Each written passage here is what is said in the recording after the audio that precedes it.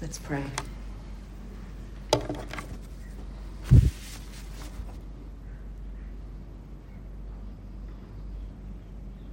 Gracious Lord, you are our strength. Only when we recognise that do we find freedom. Open our hearts and our minds today as we hear your word through my words. Bless each one of us. Bless this community. Bless our mission to serve you and to grow your kingdom in this place. In Jesus' name we pray. Amen. What strikes me from both our readings today are the themes of vulnerability, weakness, and dependency. The disciples are sent out on mission, and Jesus' instructions are that they take no provisions with them. I don't know about you, but if I go away for overnight, I've got 3 bags, just in case. So they're required to be dependent on the hospitality of others. Clearly, there are no guarantees. Rejection of them is a distinct possibility. Paul is given a painful affliction and yearns for it to be taken away. But he's told that God's way is for him not to be free of all limitations. Grace is all he needs, and strength is to be found in weakness. Vulnerability, weakness, and dependency. These things turn us away from an easy reliance on our own resources. We need help. We need other people. And we need God. But this is all very countercultural. Let's face it, vulnerability, weakness, and dependency are not particularly welcome in our society, and they're certainly not instinctive for us. They're skills that we have to cultivate. When I was a school chaplain a few years ago now, I asked several of my middle and senior school classes some specific questions on issues of life and faith and trust. And I began by asking them to tell me something that they really needed that they didn't have, and they didn't know how they could get it. In other words, I wanted to know what their experience was of needing something that they didn't already have easily accessible resources to get. They couldn't think of anything. Even after much probing from me, they couldn't think of anything. Of course, there were many, many things that they would have liked, but when it came to their needs within their stable middle-class families, they were already contentedly resource sufficient. So how do you talk about trusting God, about depending on God, when you can't consciously identify anything you need? Now, I'm not suggesting here that everybody around us has this same sense of adequacy in their own resources, and we all know that our wealth is poorly distributed and that there are many people in our society who have critical needs that are not met, both here and overseas. But I think the fact is that we do live in such a fabulously resource-wealthy society that most of us have learned to instinctively rely on our own resources to get us what we need. And it's not just about material things. I know myself that if I discover something that I lack, my first impulse is probably not to pray for it. Because with a bit of work, it's probably already accessible to me. When my computer won't do what I want it to do, I call our son-in-law. If my car breaks down, I'll call the RACV. If the hot water service in the vicarage blows up, I'll be looking for someone, preferably a local, who will supply, deliver and fit a new one by the end of the week. If I hit a brick wall in a relationship or a work matter, I can find a life coach to help me through. I can sign up for an assertiveness course or an anger management course at the local community centre. If I need to develop my qualifications, there's a TAFE course or a university course that will meet my need.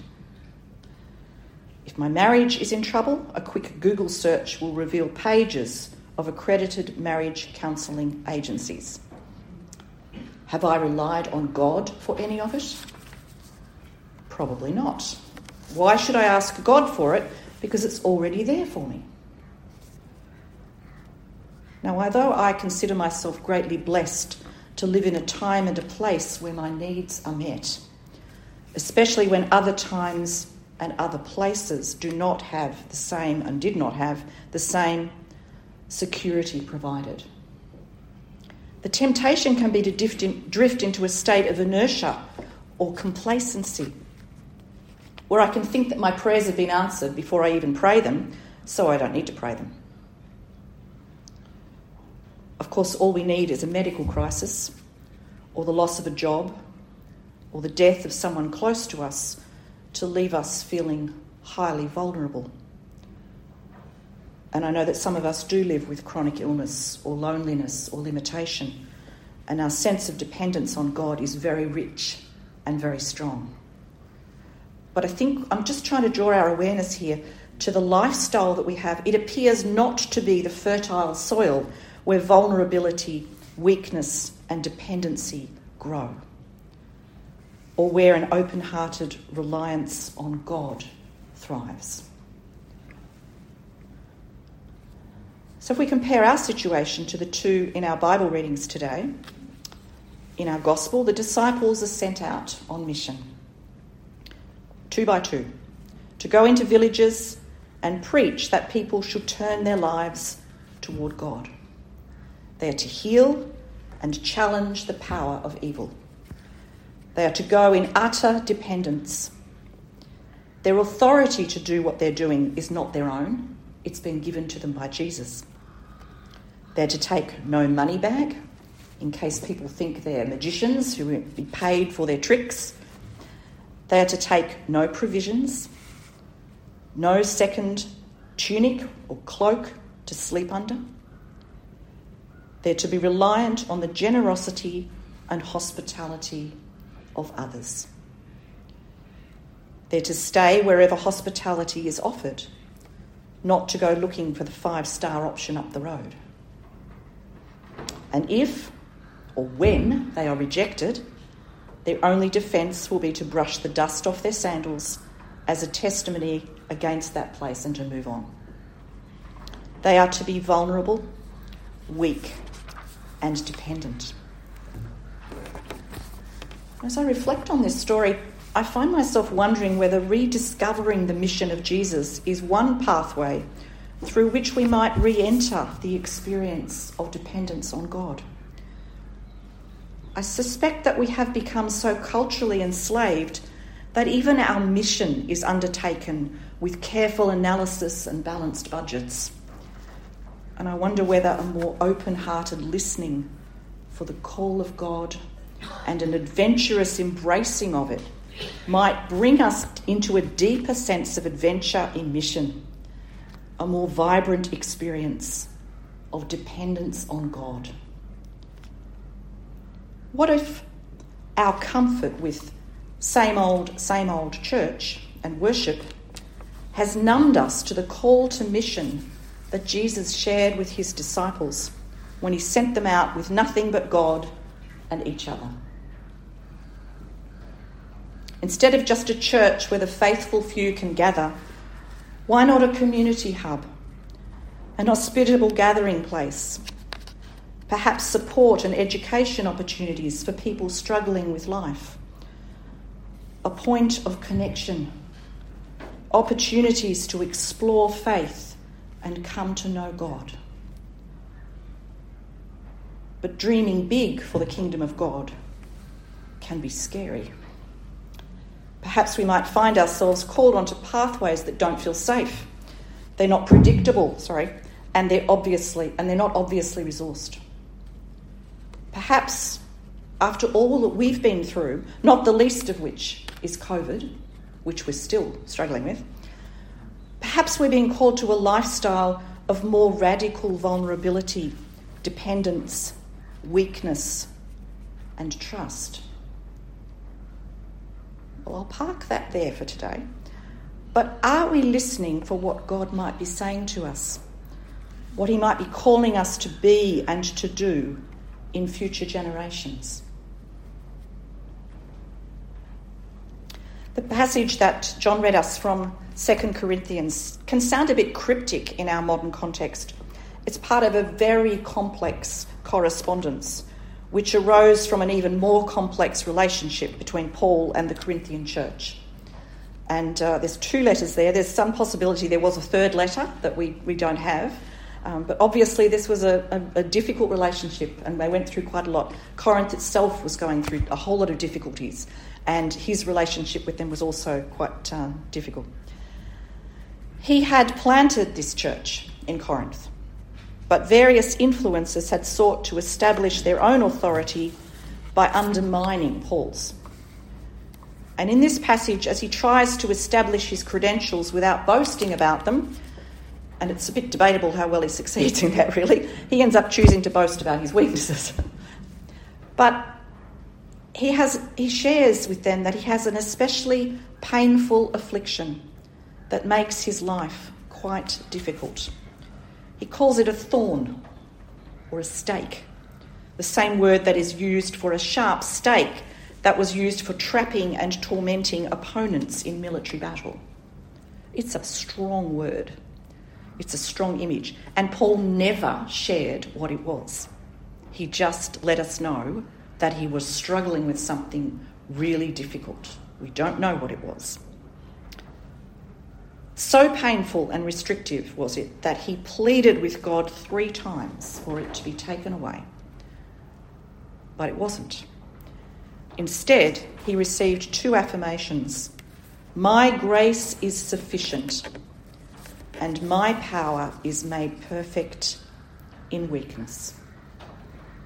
My grace is sufficient, and my power is made perfect in weakness. And for Paul, that's the final answer, because his whole life is about the gospel of Jesus. That people enter into relationship with God not on the basis of their strength, their adequacy or their merit, but precisely on the discovery of their weakness, their lack of merit, and their reliance on God. And it's precisely this affliction that reminds Paul of his vulnerability, of his weakness, and of his utter dependence on God. Is there some way, I wonder, that we can see the trials and challenges that afflict us as a call to a deeper dependence on the grace of God? Perhaps it's in the very trials and challenges that we go through that we can discover who we really are. Paul's reminding us that when we think we have to look perfect and together in order to give glory to God, we're actually shutting God out of the picture. When we only let our strengths and our successes be seen, we're actually glorifying ourselves, because the parts of our lives that we're showing, or probably more appropriately the masks that we're showing, are precisely the places where we can get along without God and just rely on our own abilities. The broken and the fragile parts of our lives where we can do nothing but rely on God are precisely the parts where God's love and mercy and help might become to be seen at work and glorified. I want to share something from a little book called Poverty of Spirit. This is written by Johann Baptist Metz, and he says this: we humans are in the most awkward of situations. We have self-awareness, yet we're also vulnerable, fragile and dependent. We have needs we cannot meet on our own, dreams we cannot fulfill on our own, fears we cannot allay on our own. We have a choice between 2 possible responses. Frightened of our vulnerability, we seek to establish our permanence, our completeness, our immortality by overcoming everything that threatens us. We establish resources for our security and comfort and success, as if we can be the masters of our own destiny. Except that we're not. And deep down, we know we're not. So we live with the deep-seated anxiety that at any moment, the great edifice of our own making will come tumbling down. The alternative is to do what the human Jesus did. We acknowledge and accept our limitations and embrace our dependence on God. And we discover that we discover there our deep fulfillment in the truth that our life only comes to wholeness in active dependence on God. So we no longer need to establish our own credentials or even our own security. We don't need to be noticed or heroic or dazzle people with our cleverness or cling to our own resourcefulness or win superiority over others or fight to avoid the time of our death. We are free to accept the things within us that are ordinary, weak, confusing, vulnerable, incomplete. Set free from preoccupation with ourselves, we're free to love without reservation. We're free to be authentically ourselves. We're free, Paul would say, to allow the power of God to be seen in us. It's precisely at our weakest points that the power of God's love and mercy are most obviously at work.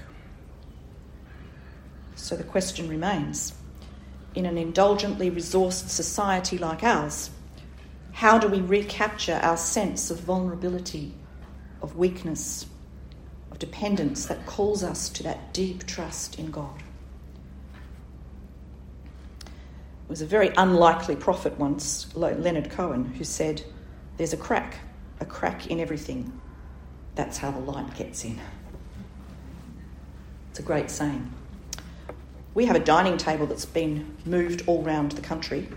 It's raised 3 children and a few grandchildren. It's covered in dents and scratches. And last year, during lockdown, John decided to sand it back and restain it and revarnish it, and it's come up lovely. But he left a corner with the old scars on it.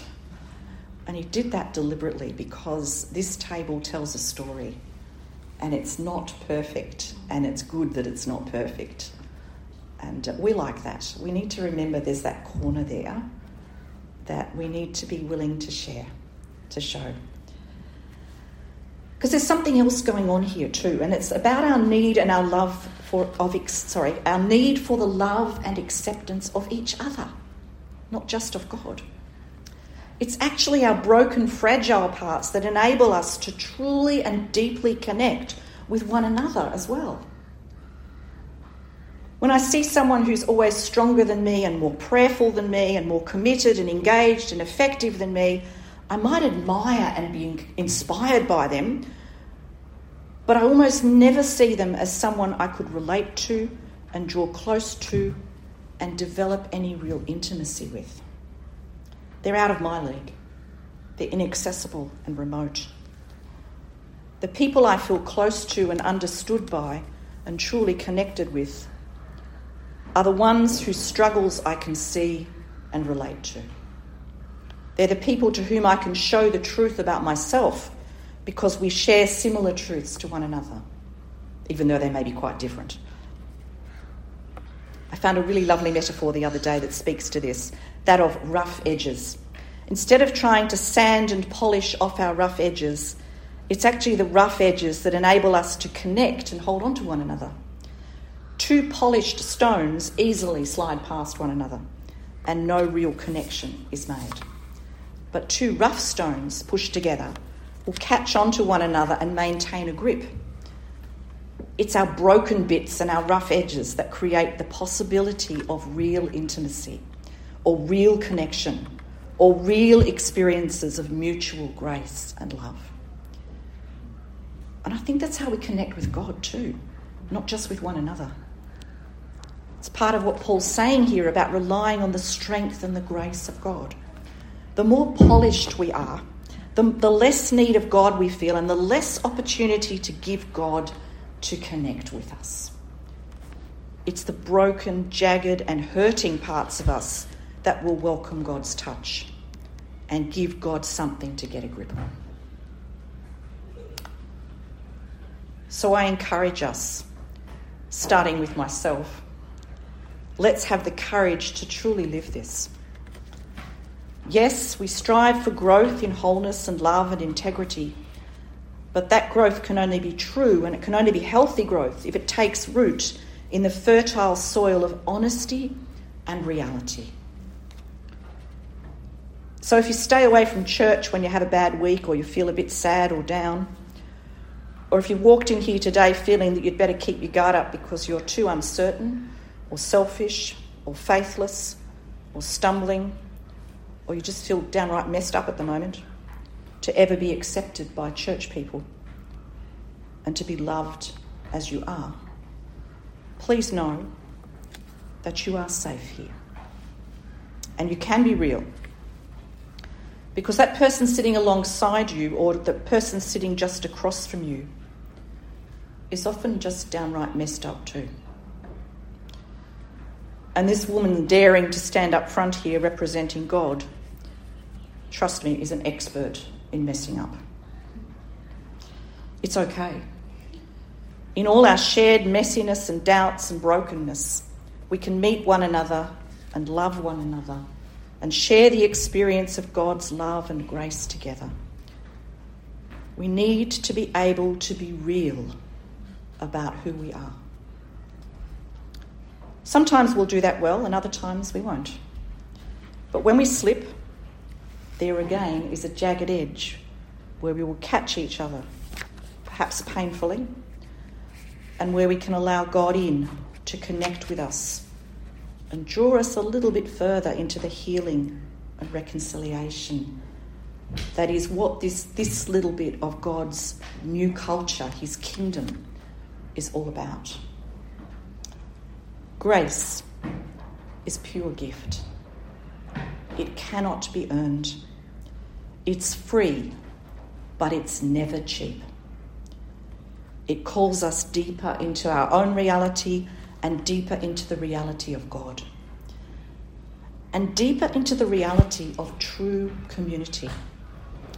If we're willing to risk accepting and honouring the gifts of vulnerability, of weakness and dependency as the catalyst for discovering the true power of God at work in our lives, at work in our church, and at work in our world.